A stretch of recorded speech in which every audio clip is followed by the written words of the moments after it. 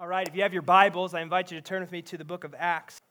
Acts chapter 3 is where we're going to be. If you're new with us, we preach through books of the Bible, and you have caught us in a study. It's going to be a rather lengthy study through the book of Acts, and we'll be in verses 11 through 26. Lord willing, this morning we'll make it through the end of chapter 3. So before we just jump into verse 11, we need to catch up where we were last week and set the scene, because the scene from last week is immediately what follows is what we're going to read this morning. So if you don't understand the scene from last week, it's going to be very difficult to understand what Peter is doing. Peter is preaching another sermon. So this is the second sermon. We heard one in Acts chapter 2 and now Acts chapter 3. Acts chapter 2, Peter's sermon was following that moment in the upper room where the Holy Spirit comes and falls and people begin to speak in other tongues, and that was known languages. And Peter then, following that event, right, that needed some explanation, preaches a sermon. Right, so now what we had last week was a healing, and this was really the first miracle of 14 miracles that we're going to see in the book of Acts. This is the first one, and a rhythm or pattern that we're going to see in Acts is that when there's a miracle, what closely follows it is an explanation. What closely follows it is a sermon or a teaching going, hey, listen, this is what's taking place here. And so if you recall from last week, the beginning of chapter 3, there was a man outside of the temple who was there day after day after day who had not been able to walk his entire life, right? The writer of Acts, Luke, makes it clear that this man had been lame since birth. And so he would be there asking for alms, asking for money, and Peter and John come by him as they're at the temple, and they say, look, it's this famous scene, right, where they go, listen, silver and gold we don't have, but what we do have is more powerful than that. It's the name of Jesus Christ of Nazareth. Rise up and walk, right? And what happens? Boom, they lay hands on him. He lifts up, right? He begins to walk, and where is the first place that he heads, right? It says that he's leaping in the temple. So he's leaping and he's praising God. He's celebrating. He's worshiping the God who has healed him, right? And there's a huge crowd around. This is the temple. Thousands of people are around observing, wait, this lame man who we know has not ever walked in his life is now walking. And so here's why Peter follows with an explanation. He follows with a sermon, another sermon. And I'm going to walk quickly through the sermon because really the sermon makes its points on its own. But here's what I want us to hear. Here's what I'm praying. I prayed for the 9 a.m. for us here in 1045, that we would actually hear it. And not just with our eyes, but with our ears. Because what's contained in Peter's sermon, I'm afraid, in the Parks Church, I'm just speaking to our church and even my own life, is that the way in which Peter describes Jesus has become so familiar to us that we've become so just familiar with the language that Peter's going to use, that I'm going to reiterate, that it actually doesn't have any impact on us, that it actually doesn't strike us and create a wonder and awe around the person and work of Jesus. Like, that's what Peter's sermon is all about. It's all about Jesus. Sam even said it here. What are we all about? We're all about Jesus. And so listen, we have this incredible miracle that happens. This lame man, he stands up and he is on his legs because Jesus has healed him. And Peter goes, listen, I don't want anybody to be mistaken why this man was healed and how he was healed. He was healed by the power of Jesus. How are you healed? How was I healed? You see, when the Holy Spirit moves, when the power of God shows up in mighty ways, oftentimes, even the people of God, their eyes go to the wrong place and the wrong source. And so that's why Peter is like, no, look to the source. And he describes, and this is one of the most, in a short passage, the most Christological passages in all of our Bible. And what do I mean by that? It is the most clear picture of who Jesus is. And so I want us to listen with fresh ears and allow it to shape our hearts. And maybe for you, you're not a believer and you're just peering in. Maybe you're here with family or friends or whatever. Like, I pray this morning that you see clearly who Jesus, the Jesus of Christianity, not of religion, right? Not of tradition, but the Jesus of Christianity, who he really is and what he's really about. And so let's look at it. Verse 11. While he, that's the man who had just been healed, clung to Peter and John, all the people, utterly astounded, ran together to them in the portico called Solomon's. And when Peter saw it, he addressed the people, "Men of Israel, why do you wonder at this? Or why do you stare at us as though by our own power or piety we have made him walk?" And so Peter is acknowledging what I just said, right? There is a tendency to look at the wrong source. Peter goes, "Why are you guys looking at us? Why are you staring at us in wonder as if it's our power that healed this man?" And I love just the way that Luke includes these details. It says that he's like clung to Peter and John, right? Like, wouldn't you though? Like, I'm not leaving these guys, like, it's like my kid when I'm trying to like leave for the office, it's like on my leg, like, "Listen, bro, you can't go with me," right? But Peter and John, it's giving testimony. Here is why I think Luke includes it, is because it's giving testimony. This man wants everybody to be certain where his healing came from. And it's not Peter and John, but it's the God that they proclaim. And so he's staying close to say, "Listen, I'm just a living testimony of their God. I'm just walking proof that their God is who he says he is." And so this is what Peter does, is he gets up and he proclaims God. He proclaims Jesus. Again, in Acts, when we see these miracles, when we see the power of God show up, whose name is brought up immediately following? Class? Jesus. Jesus. The Holy Spirit's moved. There's been this healing. Let's talk about Jesus because he's moving in power. And so here's what I want us to see. I want us to see how Peter describes Jesus, the words that he uses. And there are 5 very clear ways in which he describes Jesus. And almost all of them, hear me, almost all of them come from the Torah or the prophets. So this Jewish audience, Peter is going, "Listen up. Listen to who this is." Look at it. Verse 13. "The God of Abraham, the God of Isaac, and the God of Jacob, the God of our fathers, glorified his servant Jesus, whom you delivered over and denied in the presence of Pilate, and when he had decided to release him. But you denied the holy and righteous one and asked for a murderer to be granted to you." What a sermon. "And you killed the author of life," keeps going, "whom God raised from the dead. To this we are witnesses. And his name, by faith in his name, has made this man strong, whom you see and know. And the faith that is through Jesus has given the man this perfect health in the presence of us all." All right, so part 1 of his sermon, right? He comes out guns a-blazing. I like Peter's style, all right? Like, he just comes out and he goes, "Listen, you want to know who Jesus is?" The first thing that he says about him is this, is that Jesus is the suffering servant. Did you get that?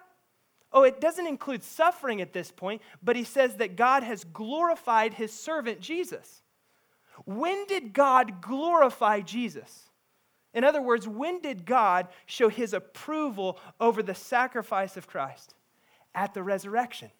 It was the resurrection is the glorification of Jesus, that Jesus is the servant of the Most High God. Jesus, the second person in the Trinity, he came not to be served, but to serve. And this service, right, came on a road and a life marked with suffering. Think about it. What led to the glorification or the resurrection of Christ? What was the event that immediately preceded that? Right? If you know your Bible, you know the answer is the cross. His death. This brutal death. You see, to this Jewish audience, what they're listening and they're hearing is these terms are familiar. God glorified his servant, this suffering servant. That kicks them back to the book of Isaiah. The prophet Isaiah, written hundreds and hundreds of years before, literally verses 42, or chapters 42 all the way through 53, talk about the servant of God, the Messiah coming, and the way in which he's coming is as the suffering servant. Look at it in chapter 52, if you can. It says, "Behold," this is from the prophet Isaiah. "Behold, my servant shall act wisely. He shall be high and lifted up and shall be exalted." This is prophecy.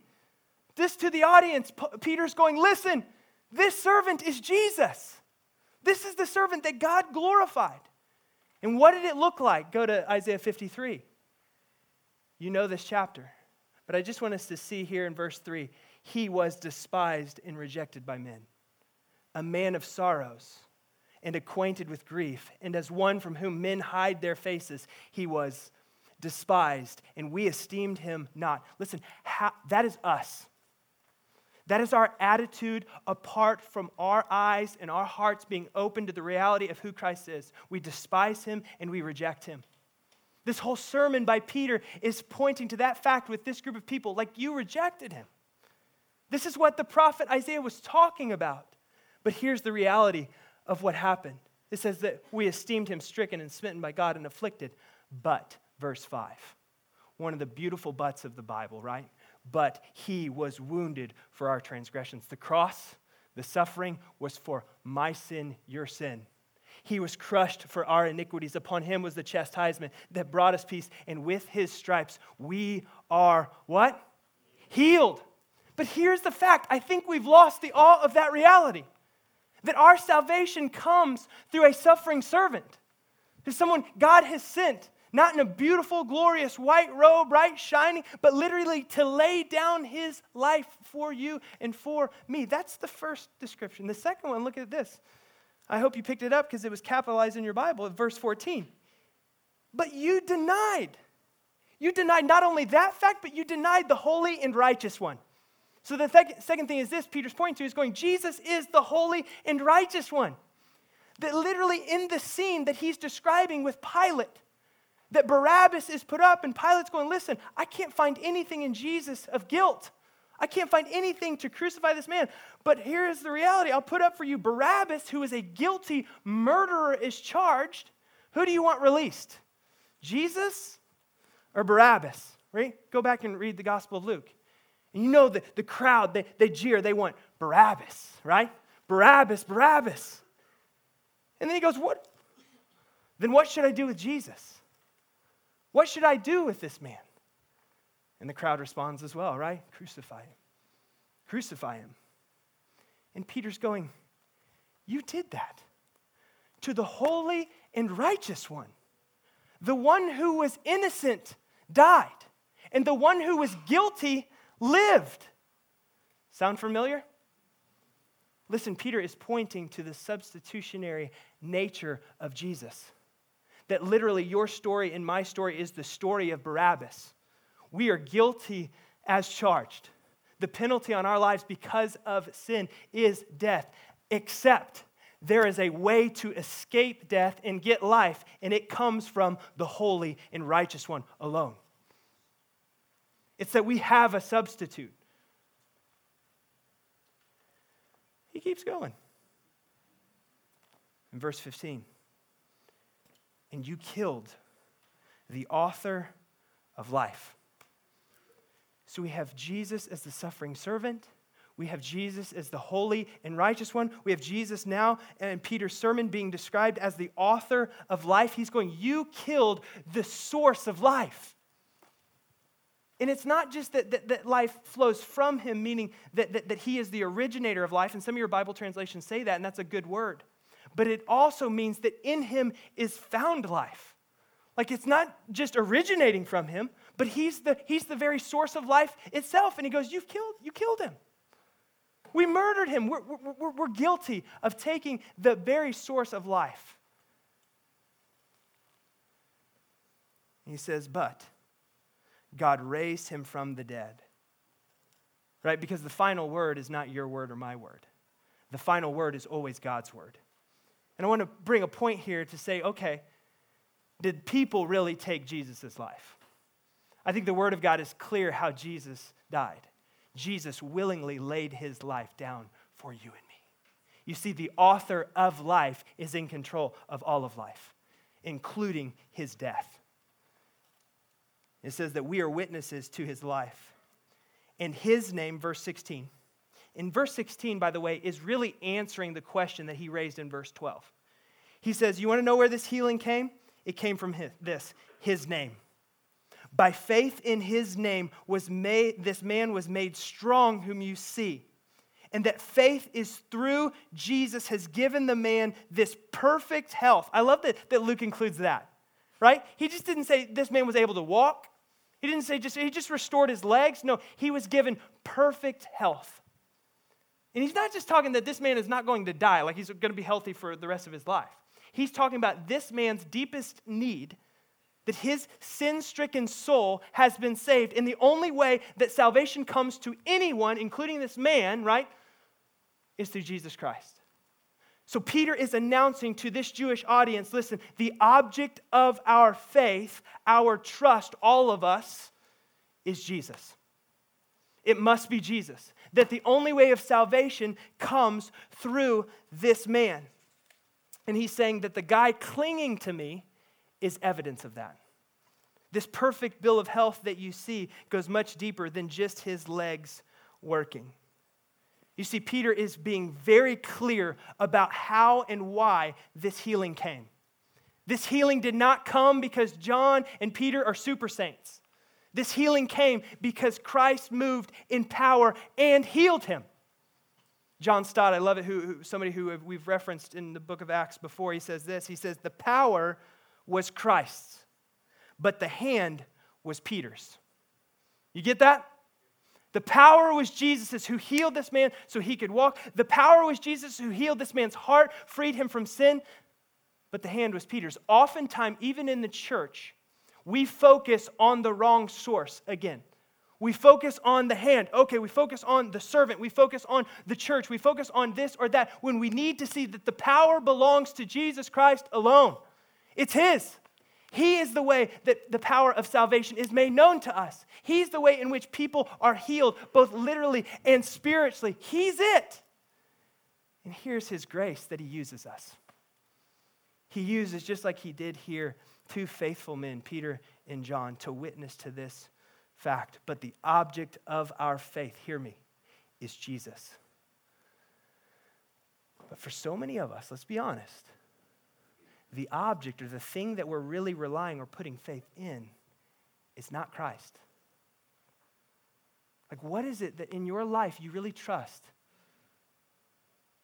That you really depend on or lean on? And oftentimes that's God's grace, is that He exposes us by pulling that out from under us, right? That wall that we're propped up on that's false, that's not Christ. That object that we're leaning into our faith, He exposes it by removing it.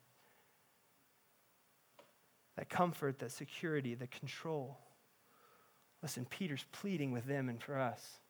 Listen, the object of our faith belongs in one place, Jesus. Jesus Christ alone. And then really what Peter does from verse 18 through 22 through 26 is he describes Jesus as the fulfillment of all prophecy. He's the fulfillment of everything that the Word of God points to in terms of the Messiah. And so look at it in verse 18. And we'll start in verse 17, so I don't get accused of skipping any verses. And now, brothers, I know that you acted in ignorance, as did also your rulers. Like he's even going, listen, guys, I know there was a blindness. You didn't see. You had scales on your eyes. Your hearts were hard. I know that there was an ignorance about you, as did the rulers. But God foretold by the mouth of all the prophets that His Christ would suffer. Here we get into suffering servant. He thus fulfilled. Peter goes, God did it. God did exactly what He said He would do from the foundations of the earth in Christ. The Messiah, the appointed one, is Jesus. And it played out exactly like God said it would. Verse 22, he gets even more specific. He says, Moses said, the Lord God will raise up for you a prophet like me from your brothers. You shall listen to him in whatever he tells you, and it shall be that every soul who does not listen to that prophet shall be destroyed from the people. And all the prophets who have spoken from Samuel and those who came after him also proclaimed these days, you are the sons of the prophets and of the covenant that God made with your fathers, saying to Abraham, and in your offspring shall be all the families of the earth be blessed. God, having raised up His servant, again, back to servant, sent him to you first, Jews, to bless you by turning every one of you from your wickedness. Did you just see who Peter evoked there? Moses, Samuel, and everybody who came after him, and Abraham. I mean, he's just pulling all the big guns out, right? He's using Moses, and he goes, listen, Moses even said, one is coming after me. And this is where we get that idea that Jesus is the better and truer Moses, because He's the one who actually sets us free from slavery, not just from a physical oppressor, but a spiritual oppressor known as sin. That is the work of Jesus Christ. That's what Peter is saying. And he's going, listen to all the prophets. They point, both verbally and with their lives, to Jesus. He's the fulfillment of it all. And if there was any question, Peter makes the most definitive statement in verse 20. He says this, "The times of refreshing may come from the presence of the Lord, and that he, the Lord, may send the Christ appointed for you." Who's the Christ? Jesus, right? Figure you would have got it by now. But Jesus! Jesus is the Christ. The last point Peter is making is this. Listen, and listen, Christ isn't Jesus' last name, okay? It's a title. It's who he is, right? Jesus, the appointed one. Jesus, the Messiah. And by the way, I think this is the moment because his sermon gets interrupted by the council and John and Peter get dragged to jail, right? In front of the council. They get pulled away. I think it's at this moment in their sermon where the Sadducees go, wait a minute. And they pull them, and we're going to see this in chapter 4, pull them in front of them. It's this incredible scene, but it is without a doubt what Peter is proclaiming, that Jesus is the Christ. He is the way. But we've heard this before, right? Like, look at me. I don't think I have said anything here that I have not said 1,000,000 times from this stage, and probably that you haven't heard if you've been in church for any amount of time, 100 times before. But here's the reality. It's lost its power. It's lost its sense of awe. That Jesus is the Savior. He is the appointed one, the Messiah sent to save us. He is the suffering servant who gave his life. He is the one who is holy and righteous. What we could never be, he is. The one who was substitute, my substitute, your substitute. Like, how do we respond to that? By just showing up to another service? By getting in our community groups or getting in whatever? How do we respond to that? And all those are good things, right? But how do we respond truly when we understand who Jesus is? Well, Peter would tell this crowd and us the same thing. Look at it. Verse 19. Repent. If you believe this, if you believe this is truly who Jesus is, here is the necessary response. Repent. Therefore, and turn back, that your sins may be blotted out, that times of refreshing may come from the presence of the Lord. You get that? Like the response and the result? The response is this one of repentance and turning from ourselves to God in Christ. But he doesn't just ask that without giving the beauty of that response. Did you notice that? So that what happens? A time of refreshing. Literally, that word can be translated also a time of rest or a place of rest might come over you. That in repentance, your sins are forgiven. And he says in verse 21, he says that a time of refreshing may come in the presence of the Lord, and that he may send the Christ, appointed one for you, whom heaven must receive until the time for restoring all things about which God spoke by the mouth of his holy prophets long ago. Do you see that there's both the now and the hope of the future? That is the refreshing and the rest that comes now in Christ when we truly come to a place of repentance and brokenness before the Lord. But there is also a future hope that one day all things will be made right, where there will be no brokenness, there will be no sickness, there will be no anxiety, no depression, no cancer, there will be no torment of sin in this world. Like, my heart longs for that day, right?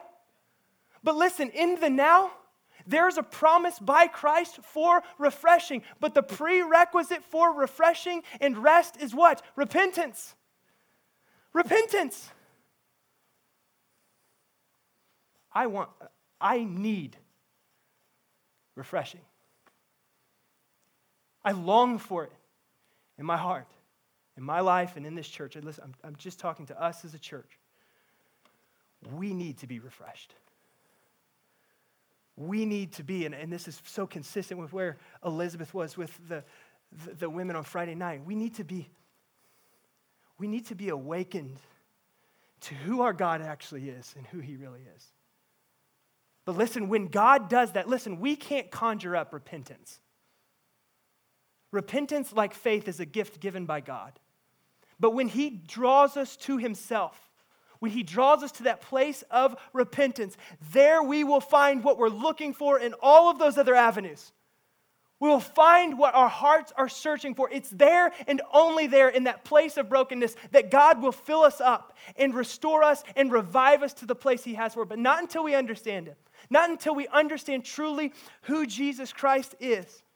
Church, I think we, myself included, do not have a good grasp on truly what the gift of God-given repentance really is. That He's calling us and drawing us constantly to a better way. To a way of actually that will lead to refreshing and renewal and rest. I'm weary. Anybody else in here just weary? No, 3 of us. All right, we can talk afterwards. We'll have a little group out here. Is that cool? But I think one of the reasons we're so weary is because I actually haven't come to a place of repentance. A place where my life is reoriented around God and not around me. R.C. Sproul, and this will be where I end.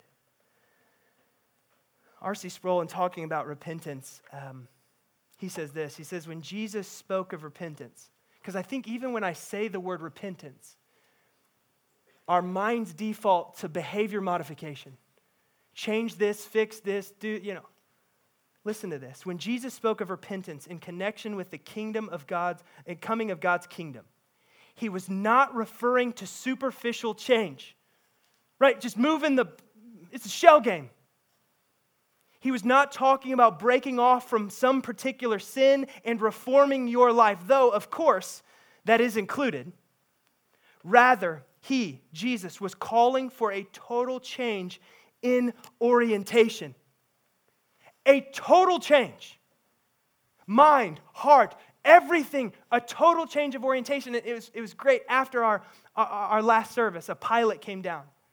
And he says, I think for the most part, most people don't understand the weight and gravity of the word orientation. And he explained, he goes constantly, as a pilot, what we are doing by the hour is making sure our orientation is in the right place. Because if our orientation gets slightly off, we're trying to land in Hawaii and we end up, somewhere else, right? Listen, as believers, we have to allow the Holy Spirit to be working in such a way that we're checking our orientation. Because my default orientation, you want to know what it is? It's me. It's Kyle. It's what my preference is. It's what myself is. It's what benefits me, right? And I slap Jesus on those things all the time. But is my real orientation God and the things of God afforded to me in Christ? Is it really what Christ has called me to? I mean, that's what Jesus Himself says. Listen, you want to know what the greatest commands are? Love God with everything you are. That's going to keep you oriented. And then love others. There's your orientation. And true repentance will lead us, will change us to have that orientation and not ourselves. But not until we fully understand who Christ is. You see, church, we don't need more fine-tuning. A little twist here, a little twist there. What we need is an absolute overhaul. And that only comes by the Spirit. Let's pray.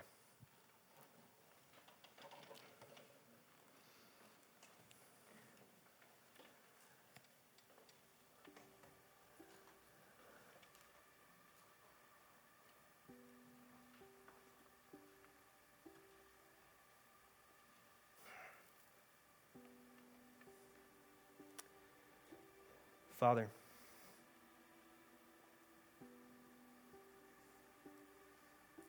I ask that you would press into our hearts as a church a truer picture of Christ, a true wonder at what He did for us, the weight of truly what His name embodies,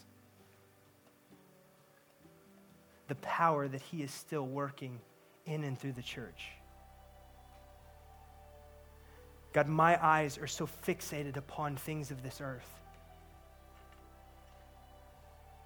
that I ask you to detach my mind, my heart, my strength, my eyes from those things, and that my heart might be captured again by Jesus. that in brokenness, that it is, as we sang, that your kindness brings us to repentance. That in your kindness and in your grace, you would bring us to a place of brokenness so that we might be made whole, so that we might understand true life, so that we might understand where refreshing and rest truly come from. God, I am so weary of going through the motions, leaning on false walls, facades. God, I want you. I want more of you, and do whatever you need to make that true in my life. God, may we be a community, a church, hungry for your presence, hungry for putting ourselves and posturing ourselves in the presence of our God, a God who redeemed us, a God who saved us, a God who sent his Son, who was holy and righteous and innocent to pay my debt. God, I pray for us, even as we wrestle with understanding repentance, I pray that we might again go to your word and let that be the orientation of our lives. That we might live faithfully as servants to the Most High God, not orienting our lives around ourselves any longer, but orienting our lives completely around you. Around you that calls us to care about others more highly than we care about ourselves.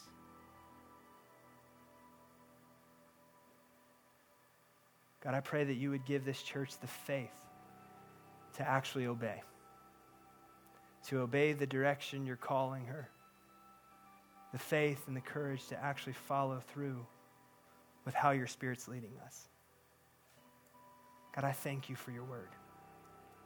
I thank you for a sermon within a sermon that shapes and molds us and makes us more into Jesus. Continue your work through this body for your glory. In Jesus' name, amen and amen.